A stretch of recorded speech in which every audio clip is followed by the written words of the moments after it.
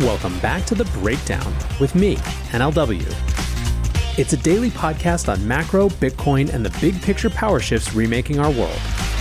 The Breakdown is sponsored by Nexo.io, Arculus, and FTX, and produced and distributed by CoinDesk.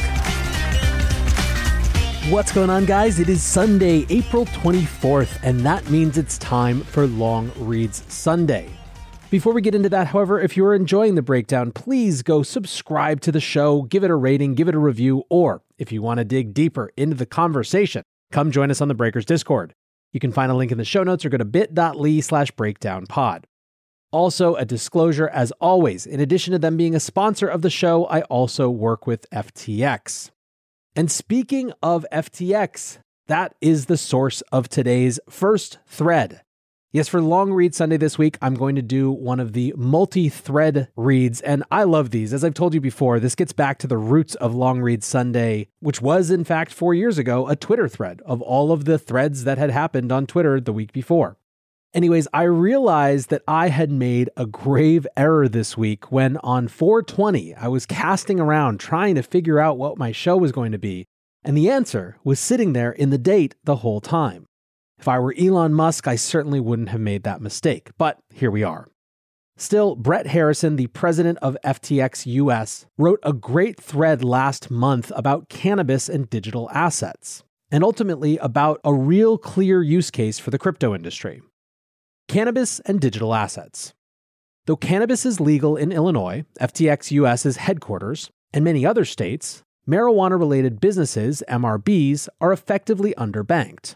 This is because, A, no major national banking system will take on marijuana-related businesses as customers, and likely won't until cannabis is either legalized federally or legislation like the Safe Banking Act of 2021 is passed to require national banking systems to accept MRBs. B, MRBs are treated by banks as high-risk businesses, similar to gambling and firearms businesses, and the costs associated with the necessary compliance programs may be prohibitive for local credit unions and community banks. C, even if MRBs are able to obtain local bank accounts, their own banks and other issuing banks frequently deny access to point-of-sale banking, e.g., use of major credit debit cards and ACH. As a result of the above, MRBs primarily accept and hold cash. Cash stockpiles accumulate at dispensaries, which increases crime risk for local communities and imposes major burdens on law enforcement. Digital assets can play an important role in solving these problems. Crypto exchanges can provide depository services akin to those of banks, but with lower fee access to payment rails and a wider array of payment options on the consumer side. MRBs could accept payments and hold reserves in the form of stablecoins, which would facilitate instant settlements and transition MRBs away from cash. And MRBs could leverage all the AML and cybersecurity services that centralized exchanges provide. State legalization of cannabis is an effective tool for generating tax revenue, and when paired with pardon programs such as in Illinois by Governor Pritzker, can create new economic opportunities for those who have been disproportionately disadvantaged by drug sentencing laws. The digital asset industry is uniquely positioned to collaborate with MRBs, helping bypass constraints in legacy financial technologies that are inhibiting growth, creating operational inefficiencies, and posing security risks. This is something that I find personally super fascinating. We're ending the era of prohibition around marijuana and marijuana-related businesses, and it's clearly going to be a high-growth industry. The opportunity that Brett points out is basically for crypto-powered financial rails to leapfrog the existing system, which has all of these constraints that make it unviable for these types of businesses. I anticipate that a lot of the types of operational efficiencies and benefits that Brett is talking about for MRBs are actually likely to be relevant in the long term for lots and lots of different types of companies. But in this area that genuinely can't access those existing alternatives, the adoption potential right now is pretty clear. This will surprise probably none of you, but in general, I'm pretty excited about crypto's use as a payment rail and a tool for industries that are legal but run afoul of people's moral and ethical sentiments.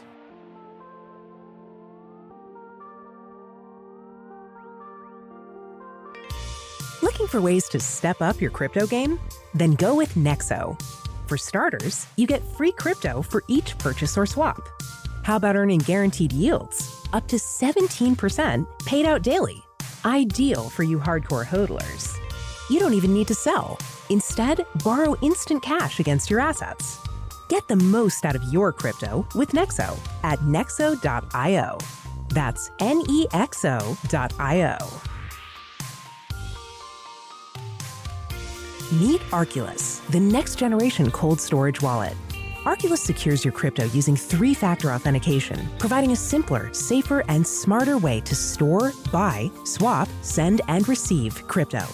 Arculus is offline cold storage. Your private keys are encrypted on the Arculus keycard and are never online. Stay safe from hackers with no cords, no charging, no Bluetooth. Just crypto security made simple. Buy Arculus on Amazon today. The Breakdown is sponsored by FTX US. FTX US is the safe, regulated way to buy and sell Bitcoin and other digital assets, with up to 85% lower fees than competitors. There are no fixed minimum fees, no ACH transaction fees, and no withdrawal fees. One of the largest exchanges in the US, FTX US is also the only leading exchange that supports both Ethereum and Solana NFTs. When you trade NFTs on FTX, you pay no gas fees. Download the FTX app today and use referral code BREAKDOWN to support the show. Next up, we have an interesting one from Jurrien Timmer. Jurrien is the director of global macro at Fidelity and a super smart chap. He writes about why it's good that Bitcoin is boring right now. Bitcoin boring? Gasp! But boring is good if you want institutional adoption. Is the efficient market hypothesis replacing the go-go price discovery of yesteryear? The chart above shows Bitcoin's fundamentals. The supply curve is dictated by the stock-to-flow model, and the demand curve is driven by network growth, Metcalfe's law. Until recently, Bitcoin would often overshoot its intrinsic value to the upside during bull markets, and to the downside during bear markets. It was a momentum game with little to no resistance, until the trend reached exhaustion. But take a closer look at the chart above. In recent months, the price of Bitcoin has stopped tracking the S2F model, and has instead hugged the pink line, a demand model. That makes sense to me. While the S2F model has been an effective model in the past, in my view, the demand curve will be the dominant driver from here. So in a more efficient two-way market, Bitcoin should deviate around the pink line up and to the right. Institutional investors have likely created their own models by now and therefore know when Bitcoin is cheap or rich. For instance, if the demand model says that Bitcoin's intrinsic value is $50K today and $100K 2 years from now, which is my thesis, then at $30K, Bitcoin is going to look a lot better than at $70K. That's the difference between a 2-year gain of 3x and 1.5x. While a 25% compound annual growth rate is still a lot, at a vol of 50, the Sharpe ratio would only be a middle-of-the-road 0.5. The starting point matters for all assets, including Bitcoin. As Bitcoin's value becomes better understood by more and more investors, there could be more efficient accumulation when Bitcoin swoons and more determined distribution when it moons. That's what makes a two-way market. Remember, price is what you pay, but value is what you get. In the early days, most investors only knew the price. But as investors better understand valuation, Bitcoin is less likely to resemble the early boom-bust days and could start behaving like a traditional risk asset. If indeed price starts to move more closely around an upwardly sloping demand curve, it will be more important than ever to get that demand curve right. So I think the interesting takeaway here goes back to that episode that I did earlier this week about crypto's liminal phase. What Jurrien is identifying is that Bitcoin is clearly in this transition from early volatile asset driven largely by these 4-year cycles, plus the booms and busts driven by hype and FUD, into something that sits alongside other portfolios. Now, I think Bitcoin is unlikely to ever fully institutionalize, just given the composition of its holder base and given all the reasons that people hold it that aren't just a speculative short-term investment. At the same time, though, it does make sense that we're seeing this type of maturation. One of the things that I think has thrown people about this particular cycle is that we never had that crazy 2-week run-up and blow-off top that we had in previous all-time highs. We're quite clearly no longer up in the heady days of the 60,000s, and we haven't been for some time. But part of the reason that people didn't really ever treat it like it was a full bear turn is that it simply didn't display the same dynamics that it had in the past. Now, Bitcoin has a way of surprising you, so I wouldn't go too far with any of these predictions, but I still think it's interesting to note how someone from Fidelity is seeing the evolution of the asset. Our last thread comes from Alex Gladstein, the Chief Strategy Officer at the Human Rights Foundation. And it's a summary of a Morgan Stanley report that got a ton of buzz this week.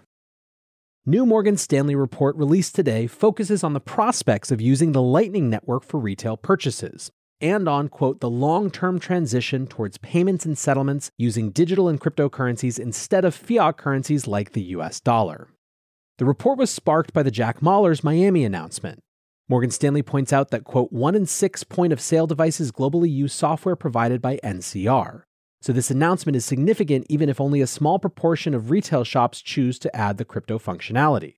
Morgan Stanley says, quote, in essence, Strike is directly competing with Visa Direct, which offers real-time settlement. The main difference for merchants will be charged a much lower transaction fee, while the benefit for the consumer is that they can, if they want, host their Bitcoin on a private secure network, allowing an element of privacy association with their transaction, end quote. The report talks through the various obstacles to using Bitcoin for payments, volatility, customer psychology, taxes, etc. Morgan Stanley does point out the proposed Virtual Currency Tax Fairness Act, which would exempt personal Bitcoin transactions from tax where gains are less than $200. But Morgan Stanley says this proposal, quote, may come under considerable scrutiny as it would directly imply that crypto is a legitimate competitor currency to the US dollar.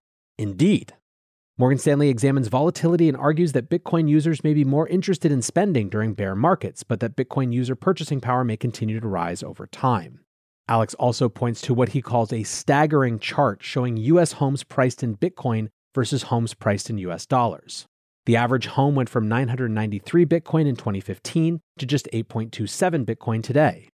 In sum, Alex says, this is an interesting report, significant for its lightning focus, that suggests we are at the beginning of an era where more and more consumers may over time choose to pay for goods using Bitcoin and cryptocurrency. That would certainly be Satoshi's vision. Just to wrap up from my end, between this and the Stripe announcement, crypto for payments is back on the menu. And I suppose this makes sense. So much of the national conversation about stablecoins and central bank digital currencies is about payment rails and new types of payment solutions that offer faster settlement, lower fees, etc., etc., etc. I think Alex is right to point out the significance of this report from a source like Morgan Stanley actually taking Lightning seriously in that conversation. Anyways, guys, I hope you enjoyed the Twitter-based Long Read Sunday. I want to say thanks again to my sponsors, Nexo.io, Arculus, and FTX, and thanks to you guys for listening. Until tomorrow, be safe and take care of each other. Peace.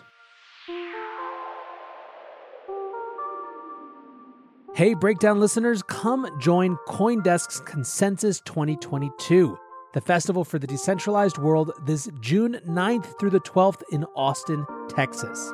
This is the only festival showcasing and celebrating all sides of blockchain, crypto ecosystems, Web3, and the metaverse, and is designed for crypto newbies, investors, entrepreneurs, developers, and creators. Don't miss speakers like Kathy Wood, SBF, CZ, Punk6529, and Joe Lubin, to name just a few. Use code BREAKDOWN to get 15% off your pass at CoinDesk.com/consensus2022.